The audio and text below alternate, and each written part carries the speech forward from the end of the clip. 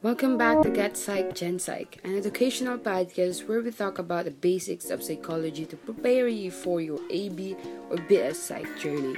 My name is Ricaela Lozan, and in partnership with Philippine Normal University Psychology and Counseling Society, today's topic is Quantitative Data Interpretation, Part 2 of Data Interpretation. Don't forget to subscribe to PNU PCS social media portals for more updates on our podcast. That is PNU Psychology and Counseling Society on Facebook, at PNU Psych Counsoc on Instagram and Twitter. If you like this podcast, hit like and make sure to subscribe. Without further ado, let's get started. So, last time, the first part of data interpretation already discussed the whole point of data interpretation, specifically in qualitative method. But, for today's topic, we will talk about more on data interpretation technique in quantitative method. They have huge differences, so make sure to listen all the way through for the details. Before we get started to quantitative data interpretation, let's have a brief review first about data and data interpretation in terms of general ideas. Data is contents. Basically, any information that is collected, observed, generated, or created, that is data. The purpose of it is to validate research findings in which needed to be analyzed and be interpreted later on. Furthermore, data interpretation refers to the implementation of processes through which data is reviewed for the purpose of arriving at an informed conclusions.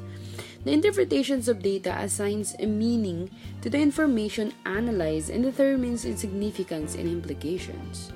Now, let's get ahead to what are the data and data interpretation in terms of quantitative method. Data in quantitative is information that has been procured through mainly surveys, where the sample size is relatively large. Quantitative data interpretation, then, is the process of analyzing results from surveys where information is often compiled into data tables for easy reference. There are techniques used to analyze the data that will be tackled later on. Having a baseline methods for interpreting data will provide your conclusion and findings a structure, consistent, and a very strong foundation. Okay, so let's go to the most important part of this. Data analysis in quantitative has two most commonly used interpreting a data. One is descriptive statistics, and the second one is inferential statistics. Typically, descriptive statistics, or also known as descriptive analysis, is the first level of analysis. It helps researchers summarize the data and find patterns. A few commonly used descriptive statistics are mean, median, mode, percentage, and frequency. Mean is the most frequently used measure of central tendency and generally considered the best measure of it.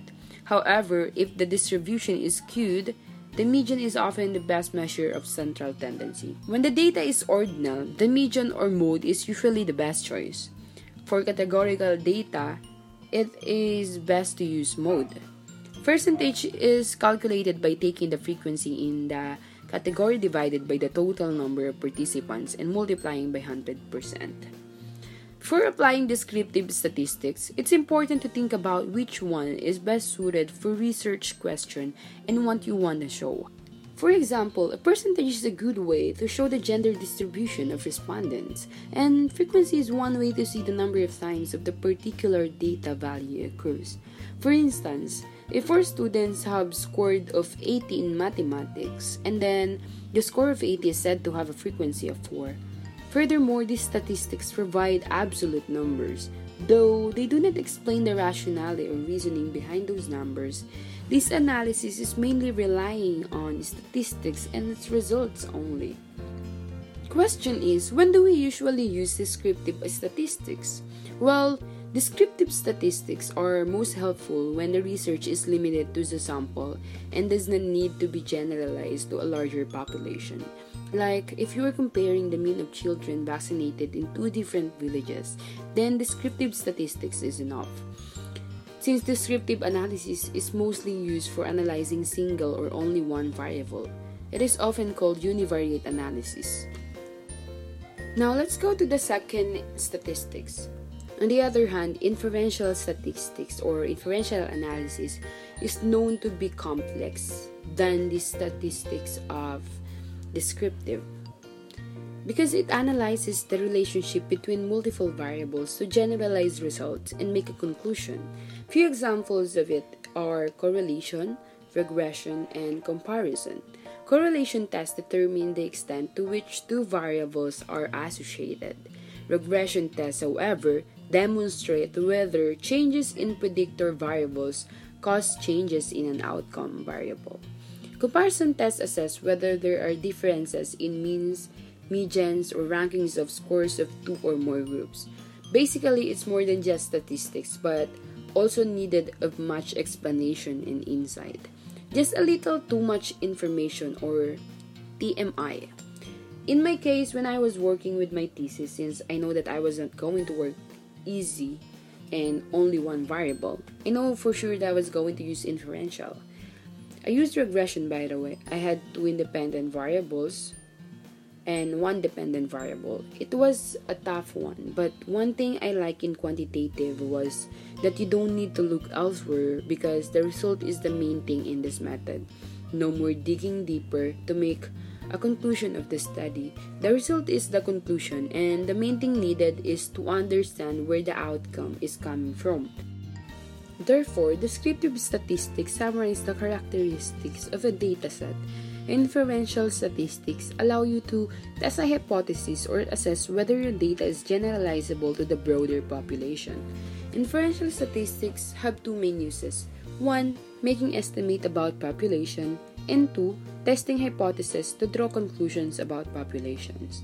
Inferential statistics helps us to suggest explanations for a situation or phenomenon. It allows us to draw conclusions and make predictions based on data, and in that way fundamentally different from descriptive statistics that merely summarize the data that has only actually been measured. And finally, we reached the last part of this topic. And if you are still here and hanging until to this point, I want to tell you that the most substantial part is coming your way. In conclusion, data analysis is the most important component of research because weak analysis produces inaccurate results that not only hamper the authenticity of the research but also make the findings unusable.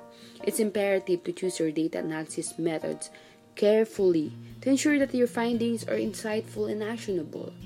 Data analysis and interpretation in the end helps improve processes and identify problems. It is difficult to grow and make dependable improvements without, at the very least, minimal data collection and interpretation.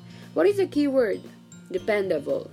Vague ideas regarding performance enhancement exist within all institutions and industries, yet, without proper research and analysis, an idea is likely to remain in a stagnant state forever or will only have a minimal growth. This has been Ricaela Lozon, your psych buddy for this episode. For more updates on Get Psych, Gen Psych, remember to follow PNU Psychology and Counseling Society on our social media portals. That is PNU Psychology and Counseling Society on Facebook, at PNU Psych Counsel on Instagram and Twitter. If you like this podcast and haven't hit like and subscribe, it's never too late to do so. So please do it! To end this, I just want to say this quote I have read somewhere posted on Reddit. That is, your calling is going to crush you. If you are called to empower, your self-esteem will be attacked. Your successes will be hard fought. Your calling comes with cups, thorns, and sifting that are necessary for your mantle to be authentic, humble, and powerful. So always remember that your crushing won't ever be easy because your task is never easy. That's it. Thank you for listening. Happy learning, everyone. Good luck!